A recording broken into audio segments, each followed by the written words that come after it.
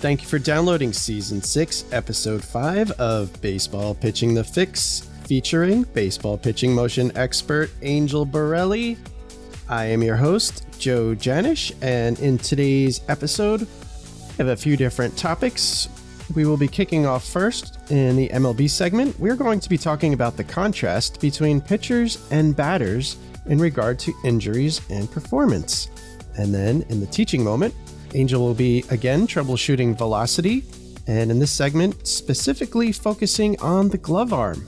And then in our final segment, the pearls, well, that's always a mystery because Angel likes to keep me in the dark, but I'm sure it's going to be an awesome segment as always.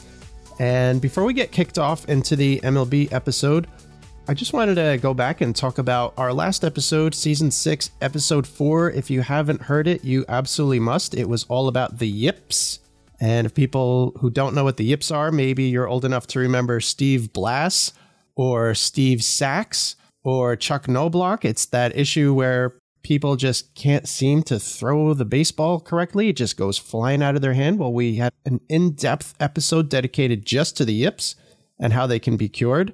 And afterward, Angel felt like she needed to do some visuals. So, Angel, why don't you talk about what you did after we recorded the episode to help clear up some things for our listeners? Yes, I know the episode was published on Friday. So if you listen to it on Friday or over the weekend or even possibly on Monday, I believe the exercise photo videos, they're actually videos, went up on Tuesday. We did have a few videos that we discussed, but when I was done with the segment, I realized that my description of what to do with the ball possibly may not be clear, and it bothers me when I'm not thorough. So I went ahead and shot some videos, and we did post them. So if you don't know, if you can't remember when you listened to it, or if you listened to it at the beginning, you didn't see 4 videos. And actually the way I had the editor put it up is all the exercises are on the screen at one time. So it's really cool. But and these movements are not only great movements to work the fingers and wrists to keep them safe from having injury, but they're also diagnostic because somebody who has a ligament problem or a tendon problem in their fingers or wrist will probably not be able to do these movements. They'll feel something. You can always contrast it with the way the other hand does it. So anyway, they're great videos, and I wanted to let you know that I had done that because some of you, of course, don't listen to it right away. So anyway, and by the way, thank you for all the response I got. It was, Joe, it was the audience was very responsive, and I got some heartbreaking emails and also some things where other practitioners said that they agreed it was physical and they were themselves having success with, dealing with it. So I thank everybody who reached out to me. So what do we have on board for the MLB today, Joe? Well, there's a thing that keeps popping up that has kind of been bothering me a bit. Of course, I don't just follow pitchers. I follow all of baseball and all of MLB. And frequently I see things where, let's say a baseball batter's average is down or he's in a slump or, he's just not hitting as well as he normally does. And very often there will be a report in the newspaper well, actually, nobody reads newspapers anymore, but the report on a website that says, oh, so-and-so has been slumping lately, and now it's come out that he has a hip issue, and, that's probably why he's been slumping, or he's been bothered by a problem with his hand, and that's probably affecting his hitting. So it's kind of like with the batters, they have an injury, and if their performance is not up to par, then the injury is the excuse. And it certainly makes 100% sense to me, especially, as a former player and a catcher, especially always having little nagging injuries, always made it a little more difficult to swing the bat. And yet we don't seem to see the same kind of connection when it comes to pitchers. In some cases they do report, but generally you'll see pitchers who pitch very poorly, who have been, good or very good in the past, and suddenly they're not pitching very well. And then it may come out later, like maybe after the season, that, oh, so-and-so just had loose bodies removed from his elbow. Or, so-and-so has been dealing with a shoulder strain, or so-and-so has been dealing with a knee problem. But it never connects back to the poor performance. And it just drives me crazy. almost in very few cases do you see a news report where it says, oh, so-and-so has been, walking a lot of batters, and, it's probably due to the forearm strain that he's been experiencing. They never make that connection. And I believe that the reason it's reported that way in the news sources is because that's the way it's talked about in the clubhouse and in the trainer's room and in the dugout. And I just wanted to bring that up. I was wondering if you have been experiencing the same thing where there does not seem to be a connection between a pitcher's poor performance and a possible injury that he's experiencing or a discomfort or whatever it is that he's going through. I mean, it just drives me crazy. Is that something you're seeing too, Angel? Well, from the beginning, I always saw it because, and actually this kind of has a lot to do with the way we discussed the yips in our last episode, always thinking that it's performance related before that it's physical related. And, and part of this comes from, first of all, we don't always want to jump to something's wrong. First of all, unless you see a pattern where somebody who is good, and I'm always talking about good pitchers that go bad, we need to look carefully at why that happens. There's always a reason. But when we say they go bad, or when we say that their performance is down, we're not talking about a bad inning here or there. We're talking about something that makes your eyes open up. When you scratch your head as a coach, when you as a pitcher start wondering what's going on, something's off, that is when something is off. It's not just a bad inning. In fact, when somebody comes to me complaining that they're having performance issues, I do an in-depth investigation of it so that I can determine, is he somebody who expects perfection and he just can't deal with the parts of pitching where, things just go wrong?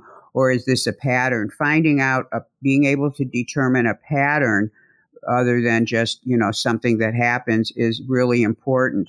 And I think that there's a lot of things that are intertwined with this topic. One is, and it's especially true with the topic we discussed the last time, the yips, that nobody thinks that that's physical is insane to me because it's such an extreme malperformance or activation of certain parts of the body. And, the body just doesn't stop working like that.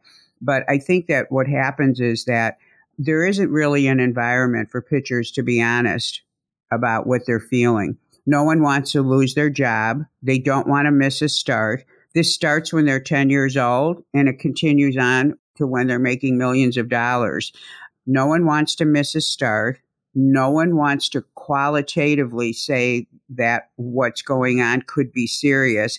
Pitchers are wired to not be emotional about their pitching. In other words, they give up a grand slam and their face looks the same as it did when they threw their first pitch. That's the way they are taught to be. It is an important part of pitching.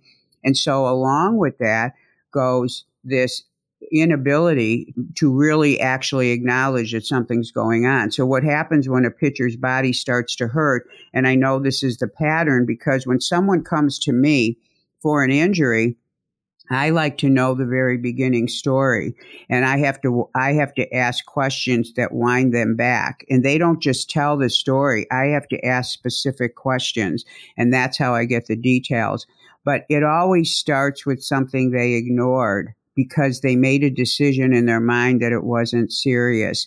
So part of what you see in baseball when you see the connection between performance and injuries for hitters, where right away they'll be like, oh, something's wrong, he's not able to shift his weight or do whatever. And right away they understand that something's wrong with the body. The hitters aren't exactly the same way about it as the pitchers are, but pitchers are definitely in denial about anything physical just because everybody in life is concerned that if you give energy to it or if you acknowledge it, that makes it more than what it is. So that is just a given for pitchers. It is why it's up to the coach to see if there's a pattern to start to do in-depth investigation. For example, a rotator cuff tear that doesn't hurt or a rotator cuff injury that doesn't hurt the pitcher all the time can be the reason why a pitcher starts missing. Because his hand is not where he thinks it is. Because when he puts his hand up, it is definitely the humeral head isn't sitting where he thinks it is because the muscles that are holding the bone in place aren't really doing their job. And in fact, every pitcher that I know that has had a labrum surgery or a ligament tear, and especially the lower ligaments of the shoulder joint, they will experience lack of performance, mainly lack of hitting their spots all of a sudden. And that gets accompanied with some shoulder pain. And they think they're getting the pain because they were trying too hard because they started missing, when in fact it was reverse. So I think that while, yes, it's not good that we don't jump right away to it being physical, we have to know that the pitchers themselves play a role in this because of the way they're wired. That is never really going to change, but we do need to create the environment, especially with our youth pitchers and our high school pitchers, that when something's going wrong, they need to have somebody they can talk to. It's why the guys that I work with that are in colleges and in the minor leagues and in different independent leagues, they call me because we can walk through it and talk through it, because part of it is they're being secretive. They don't want anyone to know they're on the IL or get put on the IL because they mention something, because of course then a coach is going to take care of them. So I think that there's a lot of things that go on with that.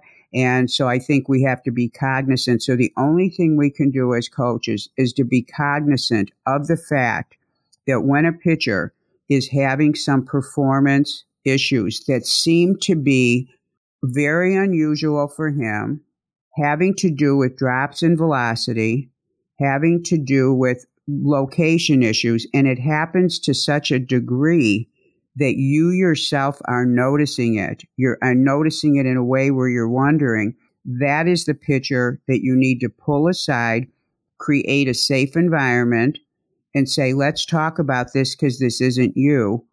Tell me where you're getting sore after all your outings. And if he's pointing to any place other than the rear of the shoulder in that one spot where everything comes together, or the lat, if he's pointing to anything in the front or on the arm or forearm, let him know that you just want him to be checked out to be sure that he's okay, and making it safe for him, and saying, and of course saying, we're not going to pull you or anything, but we need to investigate this because something's not right. And that's the only way you can really handle it.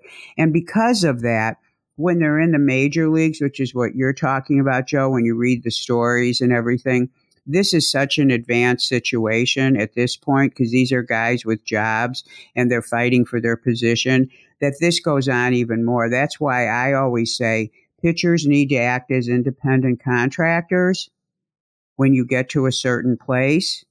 And even when you're younger, you have to take care of yourself. You have to have your team of people that you can consult with, and it can be safe, but you need to get on top of things right away. But performance for an athlete that starts to take a downturn is a message from the body that something is going wrong. And that athlete may have a wall between what he's feeling and what he's acknowledging. And it's up to us coaches to notice that. It's just like, it's no different than a coach who notices that the pitcher's getting tired.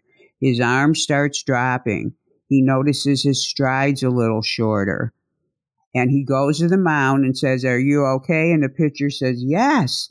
But the coach is looking at 3 bases that are loaded on a pitcher who was throwing maybe a great game.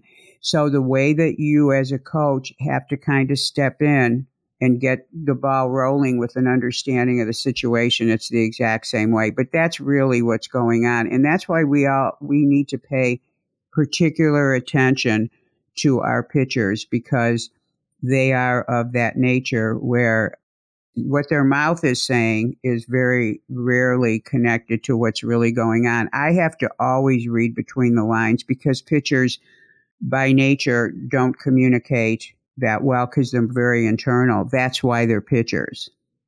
Yeah, it's funny now that I have 2 little kids, little toddlers. Something that I always have to remind myself is that I'm the parent. Right. right? And they don't always know the right thing to do with, like, they don't know that they're not supposed to climb up on the bookcase and jump off. I have to be the parent and tell them. And it's really a similar case with pitchers. You have to be the coach and take some responsibility for some of their actions, because they won't necessarily do the right thing, just like a toddler won't. And, further to your point, I feel like there's a whole culture in baseball and with pitchers, especially, where pitchers feel like they're supposed to have pain in their arm when they're throwing or when they're pitching. It's almost like, like somebody, it comes from a whole different generation going back, years and years. And it seems like when a younger pitcher has some pain, like maybe has something bothering him in his shoulder or his elbow or wherever it is, and he mentions it to maybe an older pitcher, the older pitcher will tell them, oh, you're a pitcher. Of course you're going to have pain there. I've had that before. That happens all the time. That's something you just deal with. And I think that's part of the problem too, is that they don't talk about it because it's just something that you're supposed to go through. You're supposed to have pain. And often this pain turns into an injury, which, is going to affect performance. And yet somehow that whole connection doesn't seem to happen. Yeah, that's absolutely true. Why don't we step into our next segment, the teaching moment, which Angel will be talking about troubleshooting velocity once again. And today, Angel, you will be talking about the glove arm. Yes, one of my favorite topics. We've talked about this before in past years, but I want to talk about it and maybe add some new things to it. And because I am doing this series on troubleshooting velocity, it's a critical piece of what you need to look at as a coach when you're looking at your pitcher and you're trying to see where he is possibly not letting go of the velocity he already has in him. And the whole premise of this, Joe, I've mentioned it before when I started wanting to do a series on this, is that, there's so many gimmicks these days and so many things that we do to try to get pitchers to throw harder. Not we, but others. Right. But they try to get pitchers to throw harder. And so they're bringing in all these implements and things and tricks and whatever, when really and truly the first thing every coach needs to do when you have a pitcher who has more in him, or he says he has more in him, is to look at his mechanics to see where is he leaving miles per hour on the mound because he is not using his body efficiently. And so some of these topics we've talked about with the front foot, the rear leg, the rotation is critical. If any of those pieces aren't happening, they need to happen before you can actually say, okay, he's reached his peak velocity. Now we've got to do something extra.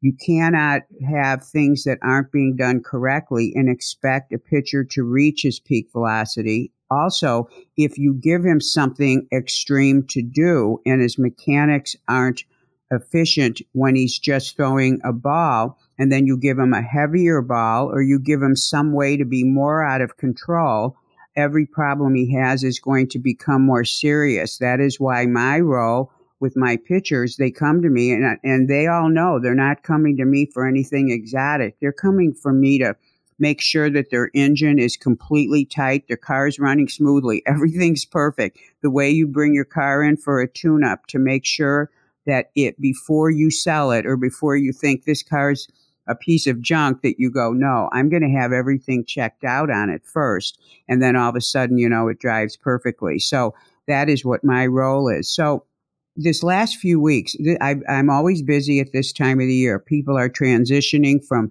their spring season into their summer ball season. Some of them are graduating, going off. I'm very busy at this time of the year. And it's always either my arm's been sore or I need more velocity before I head to school for tryouts or whatever. And so this last few weeks, I have seen more pitchers improperly using their glove arm. And I have never had a pitcher who, when I showed him on video the way his glove arm is acting and show him the difference and give him a way to feel the difference in doing it correctly, I have never once had a pitcher go, oh, this doesn't do anything. And I'm talking about the style of glove arm where you actually stop the glove arm And the issue I've seen in this last week is where not only is the glove arm stopping and not completing its full movement, but actually pulling the glove into the sternum area. And the sternum, of course, is that bone right in the middle of your chest. And the pitcher will move his glove in such a way, and he stops it right there as he's turning his body to throw the ball.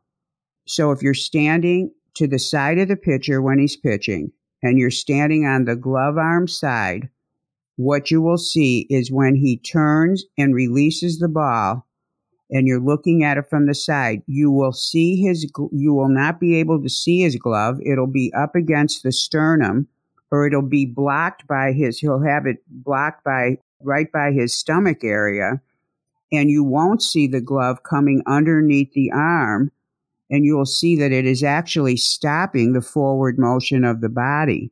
And it also stops the rotation of the upper trunk area. So when you have a pitcher and you're doing some of the things you're doing to try to make sure he's doing everything he can so that the ball he's throwing will actually, without doing anything extra, that same fastball will travel faster once you correct some of these things that we've talked about. So when he lands better, when he uses his rear leg better, the same pitch is actually going to be a better pitch. The glove arm is critical to having the pitching arm be able to go as forward as possible. And if the glove arm is blocking the body, now I know there years ago, a coach was teaching, take the glove and stop the glove and bring your body to the glove. Now, I don't know if he actually meant it that way, but it's the craziest thing. And the way pitchers hear it is they actually do not complete the motion of the glove. So the glove is moving the shoulder blade. The glove arm is moving the shoulder blade. So if we talk about a right-handed pitcher, when the right arm goes forward, the shoulder blade is moving forward with it. When the left arm is pulling in, the left shoulder blade is moving inward towards the spine. As it does that, it's actually creating some movement for the right side. So we've talked about this before, so everybody picture this. If you watch someone climbing a rope, as they pull their right arm down on the rope, the left shoulder rotates upward. If you put your arms in front of you and you just put them straight out in front of you and you just go push, push, push, push, right arm, left arm, you'll notice that they are working on a rotational axis because the shoulder girdle works in that way. Now, to prove my point about the problem with a glove arm that doesn't move all the way, and the reason why we want the glove arm to move through a full range of motion is because we want the pitching arm to release the ball as close to the plate as possible. So we're going to do this. And Joe, if you're able to do it, because I want to make sure I'm saying it clearly, this is a little test, and you're always great to do it. So take your right arm and just put it up in the air, straight out as if it's your release point and you're a pitcher. Okay. And take your left arm and make a fist with it, just so it's a fist, and put it right on your sternum. Okay. Okay? Yep. So, all right. Now, reach your right arm as far out as you can. So you're going to feel your shoulder blade kind of follow the arm out. Feel that? Yeah. That's as far as your arm can go. You got it to full range? Yes. Now, take that glove arm and remove the fist and put your elbow straight behind you so the fist is underneath your arm, and see how much more you can reach with your right side. Oh, boy. Uh-huh. I think I got, another half foot. You got another half foot. And this is not a lie. The way that I think I may have said this on a podcast, but it was years ago. A pro pitcher came to see me, of course, not knowing what I could do for him. And I saw that he wasn't releasing as close to the plate as possible. And this is also, releasing close to the plate is critical. So we've got the front leg issue, but the glove is critical. And being able to see where the release point is with his style and then changing the style, he was blown away. He hired me within 2 minutes. Those are the kinds of adjustments that are not reinventing the wheel for the pitcher. He's already pulling his glove arm in. He's just in the wrong lane with it. And I have many pitchers that say to me, this is like the most unbelievable thing. And they can see in the video when I show them from behind how they're rotating into the delivery, but their body stops. So the left side should continue rotating. So you've got one side going forward and the other arm coming back. And for you scientists out there and people who know anatomy, the pitching arm is what's called protracting and the glove arm is retracting. And when you are doing one action with one arm and you're trying to get some speed, rotation, you've got to allow that shoulder girdle to move easily. It's one arm's going forward, the other arm's coming backward. And that's a very natural motion. It's unnatural to stop a body part in the middle of a motion where everything's moving quickly. It would be sort of like, it's weird, but if you go out and walk and put your arm up there by the sternum and just walk, you will feel the difference just because your arms aren't swinging back and forth. We all know that when babies are born, the crawling of one arm and opposite arm, opposite hand, and when the knees are working, I mean, they can diagnose issues with babies who aren't crawling correctly. We have this sort of opposite kind of alternating motion that occurs very easily with the body. So to take a motion like a throwing motion where the left arm's in front to start and the right arm's behind, and you want the right arm to go forward, it's natural that the left arm pull backward and go through a similar range as the pitching arm side. So for all you coaches, this is one very important thing to do. And because there's so many old school coaches out there who actually maybe learned from this very famous coach about pull your body to the arm. I don't know if what it sounds like is what he meant, but this is what's repeated that he said. And also to pull the glove to the front, because when I show pictures, I just showed someone this yesterday and they could totally see. I said, do you think your glove arm is helping you? He said, absolutely not. The other thing is if your glove arm is doing something strange, it can cause your body and space to be in the wrong position. So sometimes a glove arm pulls in. And so there are many glove arm errors. The one I'm addressing today is the one that I have never addressed, which is it's stopping and coming into the body, into the trunk. You'll see the glove getting in the way of the forward tilt. You'll also see it getting in the way of the rotation. But any glove arm that's not doing something right, if you see a glove arm that completely falls down and the glove is way down by the glove arm side ankle or below his knee, that pulls the tilt over to that side instead of going forward. So the glove arm is a critical piece of the body that helps the right arm or the pitching arm do what it needs to do. So for right-handed pitchers, your glove arm's out, you pull it in, and as you're pulling it in, and I suggest you don't even do anything with your pitching arm, put it down at your side, stick your glove arm straight out, pointing towards the hitter, and then just pull it in. And notice that when you pull it in and pull it all the way, it's actually rotating the right side. So it can actually help. And so, of course, the lefties, put your right arm out, pull it in, you'll notice it brings the left side around. So I think this is a critical thing. And I see this. I see this on, I would say, 85% of pitchers that come to me, improper glove arm. And when you make that adjustment, I've never had anyone who didn't love it. And one of the ways I teach it is I have them take their glove off so that they aren't doing anything weird with their wrist. And I have them actually just pitch without a glove on so they can start to get the motion, because when they don't have the glove on, it's easier to come under right next to your body. The forearm ends up looking sort of parallel to the ground, and it's tucked under the left arm. And each person has a different range, but you'll just notice that they're not being stopped. And that's really the thing I want coaches to just look at. Look at it from where I said, go to their glove arm side, stand sideways to, be on their rear side, and look to see what they're doing with their glove. You should see the elbow going behind the body. And then go from the front and just walk around and look at them and see if their glove arm side and the glove arm trunk side is going through full range of motion, because you won't see that. You will see the glove come in and you will see it stop.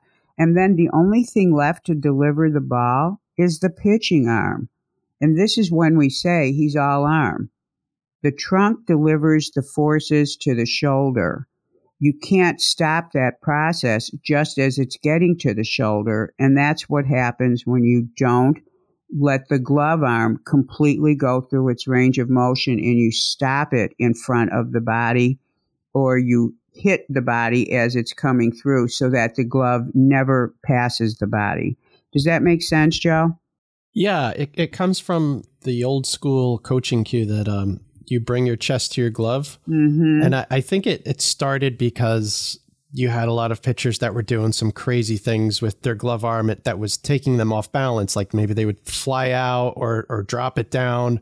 So I guess it came about because it was like, all right, well, put your glove, like aim your glove to the catcher and then bring your body to the glove. And then somehow that was, bring your chest to your glove or something along those lines. And then all of a sudden there were a lot of major league pitchers doing the same thing and succeeding and throwing with a lot of velocity in spite of that. And I think that, that's the big part is you see a lot of coaches and pitchers looking at what major leaguers are doing. And as we've talked about many times on this show, just because a successful pitcher is doing something doesn't mean he's doing it right. In fact, he's often, just has the athletic ability to have a flaw and overcome it for one reason or another.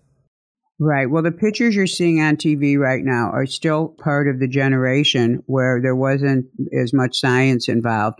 And, I always say this to sort of make sure all the coaches out there understand. I don't expect anybody to know the things I'm talking about. Baseball, what we see when I'm looking at something and I see an error like this isn't a criticism of a coach who teaches that. You teach what you know when you're in that certain position. So if a pitching coach way back, this is something they were taught, then they go on and they teach that. And yes, it can actually, usually it's taught to do something to avoid something they were doing. A lot of things that are taught in sports motion when they're not taught scientifically are to avoid a movement that you don't want so that you can get the movement you want. When you know about how movement is created, you can actually just go ahead with designing the movement that you want for efficiency. So a lot of things are done to stop a problem, just like, let's move you to this side of the rubber because you're missing outside, or let's have you land way over here because you're doing this. And so they're Band-Aids rather than the correction. And I don't expect coaches to know these things. This is why I hope you have me in your life so that I can explain some things and give you new ways to look and do things, which is I'm always following the rules of the bones. I'm always following structural rules. So you're absolutely right, Joe. And again, the gloves are so big to the little kids that they're doing weird things with them. Sometimes stopping that glove is important because the glove's bigger than their head. When I see these little kids, and that's why we have weird things with the wrist. There's nothing more strange than the way pitchers move their glove arm. It's like nothing else in life. We don't do anything in life with some of the actions I see with the glove arm, with the fingers bending and it cupping and doing just very odd things. So, and it stays with pitchers from the very start. So youth coaches, really, this is an important time to teach the right mechanics. But I don't expect people to know these things. And yes, baseball is still a sport of tradition. We're just now getting, like the pitchers, I always say I'm engineering pitchers. Well, the pitchers that I've worked with, they're the ones, they have a little more advanced mechanics. They're doing things a certain way. They're a little more clean because they've been taught that from the beginning. So when you're looking at someone who's in the majors right now who might be 35 years old or 30, they're still coming from a generation where things were taught by tradition, but it's never too late to change. And also every bit of information just helps keep our pitchers safe, because if you don't rotate correctly, the glove arm action is about rotating correctly. And rotation is how you get velocity to the ball. there are 3 layers of that rotation. And if you're interrupting the top level of rotation, you're not going to get the forces to the shoulder that gets it to the ball.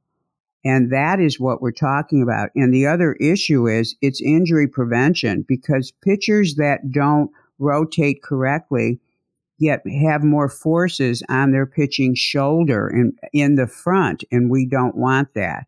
So we are protecting the pitcher by teaching him to rotate correctly, and the glove arm is critical to rotating correctly. And it's a huge player in an error of rotation. And I can guarantee immediate results on the way the ball sounds when it hits the glove. He'll throw a heavier ball. It'll go faster, and the pitcher will absolutely love it because it's a natural movement. And what I always say is, you're not selling a pitcher a bill of goods. Like, do it this way, it works. When it's a natural movement, they love it right away. I've had pitchers say that they had to spend hours trying to bring their chest to the glove. That's unnatural, and that's your first sign that it's not the most efficient way, because it doesn't follow normal movement patterns. So anyway, for all you coaches, so this segment is on the stopping of the glove arm at the sternum level, or it getting caught in front of the trunk rather than it pulling alongside the body the way you would do a seated row or something in the gym like that. Does that all make sense to you, Joe? And did I say it clearly enough? Oh, it definitely does. And again, I want to bring up, if you talk to a lot of pitching coaches today, they will tell you that they teach that in order to make sure that the pitcher has more control of his pitches. And that's the argument that, oh, yeah, you can do it another way, but by bringing your body to the glove, you'll have better command of your pitches. And I don't even know if that's true. And really, I just want to put a little exclamation point on something that you said. Everything that you talk about here on the show and what you teach is all based on the structure and the bones and body movement, whereas almost all of the other things that you hear from a typical pitching coach is based on what people are seeing other pitchers do. And it's just kind of like theory. And it's, oh, well, I've seen, 90% of the successful pitchers all do this. And they just decide, well, because all of these successful pitchers are doing this, and we've seen it on high-speed analysis film and this and that, this is what these successful pitchers are doing. So therefore, it's something that all pitchers should do. And it doesn't follow any real logic other than, well, if he's doing it, then we should do it. And it doesn't always work out that way. And it takes someone like you with a special kind of a background, a special kind of knowledge of how the body moves to really be able to accurately describe what should be happening with pitching mechanics. It's not just, what you're talking about is not theory. It's not guesswork or just like, oh, well, I saw all these pitchers do it this way. No, you're actually basing this on how the body is supposed to move. And I just wanted to put a little exclamation point on that, because I always have an issue with coaches and pitchers who think that they know what they're talking about when they really don't. And it's a little offensive, and in the end, it can hurt a pitcher. And but in defense of the coaches, what they're talking, they actually think they know. And so it's because they haven't been given the information to change their minds. Do you know what I'm saying? So yes, you're absolutely right. And historically, it has been, it worked for this guy, so let's do it this way. And so they're grabbing onto the information and the knowledge that they actually have. So my job is to help shift them and to give them new and more information. So yes, that point is really well taken. So excellent. Great. Well, if there's a coach who agrees with doing things the right way, and they know some pitchers or coaches that have other ideas, they should pass this podcast along to them. So then they have that knowledge. Exactly. Great. Perfect. All right. Speaking of passing on knowledge, I think that you're ready to pass on some knowledge and open up that box of pearls and give us something really awesome and smelling great and shiny and new. Well, as I was saying about the being busy this time of the year, so in the last 4 weeks, it started about 4 weeks ago, I'm getting at least 3 or 4 calls a week, and it's the usual question. I don't know what to do. Should my son play ball this summer, or should he come and work on his mechanics? or what should he be doing? And I get the call so much at this time of the year. And actually, as seasons change, I get the call. And it's so important for especially the parents that listen to this that have youth pitchers, and especially the coaches that are giving advice and the pitchers that are listening to this, to have a plan, and that the decisions that are made about each season are critical to the development of the pitcher, but also to respecting and honoring what his future commitments are. So the group that I really want to address right now, so I have tons of pitchers coming to me, or parents calling me, that have 8th grade sons that have been playing travel ball because, of course, there's no teams in grade school, and they're headed to high school. And then I have many high school pitchers that are headed off to college. And in each of these cases, the schools do have a fall ball sort of program. It may not be called the high school team, but it's where the pitcher is going to be now going to a new school, and he is going to be performing in front of his new coach. And I always say to the parents, he's already got his scholarship, or he already knows where he's going. If his work, because we know summer ball is critical for showcases, it is very important baseball. In fact, as you go on, you don't want to miss summer ball. But you have to be making a decision as to when you're going to work on your mechanics. And what I tell these pitchers that call me is, do not show up at a new school and turn yourself over to a coach when you have arm pain that started in your spring season and continued because you continued to pitch during the summer. Because I think what happens is they're not making good decisions, and they get to you coaches that are high school coaches, college coaches, and you've got pitchers that are injured in fall ball because they were actually having problems in the spring. So I'm getting calls now from parents saying his arm was hurting, he only pitched a month, but we're thinking he needs to get some innings in so he's ready for the fall. And of course I have to say, well, you have to decide, do you want him to show up? Because if he shows up and has the same pain, he's not going to be able to pitch, and he's going to get started. He's not going to get started on a good foot. So when you're deciding what you're going to do for the summer, you have to take into consideration what's going on in the fall. So for the players and the pitchers that are heading to a new school, they already know where they're going. They don't need to showcase, but they have had pain, and or they need to work on performance issues. Get yourself to a pitching coach during the summer, because the pitcher already knows where he's going, and let him work out the issues. Let him rehab and work out the issues, so you turn yourself over to your new school and your new coach in one piece. If you are the parent or a pitcher who is wondering, I don't know if I should play fall ball, you're in a high school, you did not have great performance in the spring, or you had pain, you have to sit down with a calendar right now. And at the beginning of every season, you will do this. You sit down with a calendar right now. You know you've got to be ready for the spring. So you decide, when am I going to rest my arm, and when am I going to work on my mechanics? If you've made a commitment already to summer ball, then you still have to ask yourself that question. But your calendar starts out with that you're playing, and you figure that it ends at the end of August.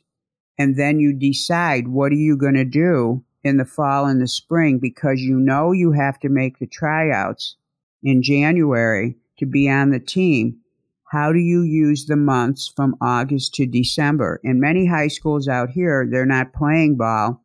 They have strength training programs, or they don't do anything at all. And so you have some flexibility to make a decision. But you have to, unless you're going to a new school, like I previously discussed, you have to pull out a calendar, and you have to work by season. So right now you'd be going summer season, fall season, then you consider it preseason, and then spring season. And you look at that and you go, where am I playing? Spring is controlled. You know you're playing there. What am I doing in preseason? I know I got a pitch there. You've got only 2 seasons that you have control over. You have control over the summer, and this is assuming you haven't already made a commitment. You have control over the summer. You have control over the fall. You have to look at your performance in the spring. You have to look at your body. You have to see what are your goals with your pitching.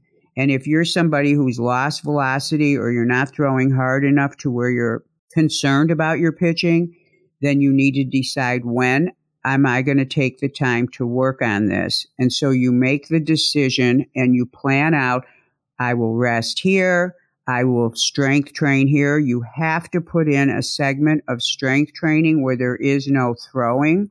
That ideally should be 8 to 10 weeks, but 6 weeks is good. If you can get a solid 6 weeks going, that's good. So you have to plan rest, strength training, and then your flat ground throwing and pitching so that you can work on mechanics. So you've got 3 things to accomplish: rest, training, and mechanics. And you do that before you actually get into your actual, what we call preseason, where you're actually building your pitch count. And then you lay this out now. You try to follow it. And in August and September, you review how it went. And then you lay out another yearly calendar for 4 seasons and see if you're still on the roll of the first calendar that you just designed, or if there's a different plan going on. But that's what you need to be doing right now. It actually should have been done probably in the middle of the spring season, because you already kind of know what kind of season you're having, and you have to make these decisions. Because I've had parents call and they already committed to the summer, and after listening to my teaching them how to make decisions, they wish they hadn't made commitments. And people are pretty good about, when they commit to a team, to sticking with it. And I respect that, because you have to respect the coach, and he's expecting you to show up. But this is what needs to be getting done right now. And the way you make the decision is not based on, I want to have fun. It's based on, what do you need as a pitcher to either improve a performance that wasn't good, or to get more improvement on a performance that can be better. And if you've had pain, you absolutely have to give yourself that rest and strength training cycle, and you need to do it as soon as possible. So what do you think of that? That is some excellent advice. I mean, it all comes down to planning, which is, what they say, you have to plan for success. And I think the last thing I want to say is, this is probably the biggest thing, something I say almost every day to somebody who calls me. You cannot have a pitcher working on his mechanics when he's facing hitters competitively. I mean, I have pitchers that are in season right now in the minor leagues, or, different leagues, and they'll call me because they're having a problem and they need advice and they need to fix it right away. And it's not an injury, but it's an adjustment. We've already worked, and they'll send me something. I'll say, oh, you're doing this again. They'll go, oh, okay, great. That's different. But to call and say, I want my son to start working on his mechanics. He's had pain. Oh, yes, he's playing summer ball. No way. It is unfair. It's a waste of the money. It's a waste of the pitcher's mental energy and physical energy, and it puts the instructor in total liability, because ethically, you're setting the player up, because now he's getting an extra load. When can you get the pitching in where you're not interfering with recovery? Plus, there's no way he's going to adapt to an adjustment when he has to face hitters 5 days later. So if you're listening to this and thinking, oh, well, we'll do both. We'll work on his mechanics while he's playing travel ball in the summer. No, it's not going to turn out the way that you think it is. And in fact, you set the pitcher up for injury, because he's doing one thing one time and something different another time. And he ends up getting mentally distraught. So it's not respectful. So I turn down so much business because the timing isn't right. So the timing of working on mechanics has to be right, and it has to be segregated from the seasons. So I think that's one of the most important things. So that's my pearl for the day. Thank you. That's a huge point. I mean, it's just to put in some comparison, if you were going to race your car in a race, Would you do that when it needs a wheel alignment? Would you do that when it needs a tune-up? Would you do that when, something else needs to be done to the car?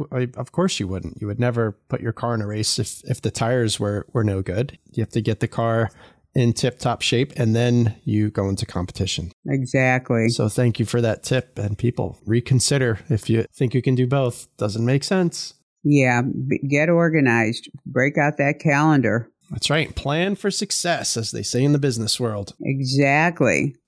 So that's it for this week. For those of you who are listening and enjoyed the show, please go learn more about Angel at gymscience.com. That's GYMSCIENCE.com. And Angel, we're still running a sale on your books, right? Absolutely. There's a code for my rotation book. You put in the word rotation. Perfect. And we also have a sale on the elbow book too, right?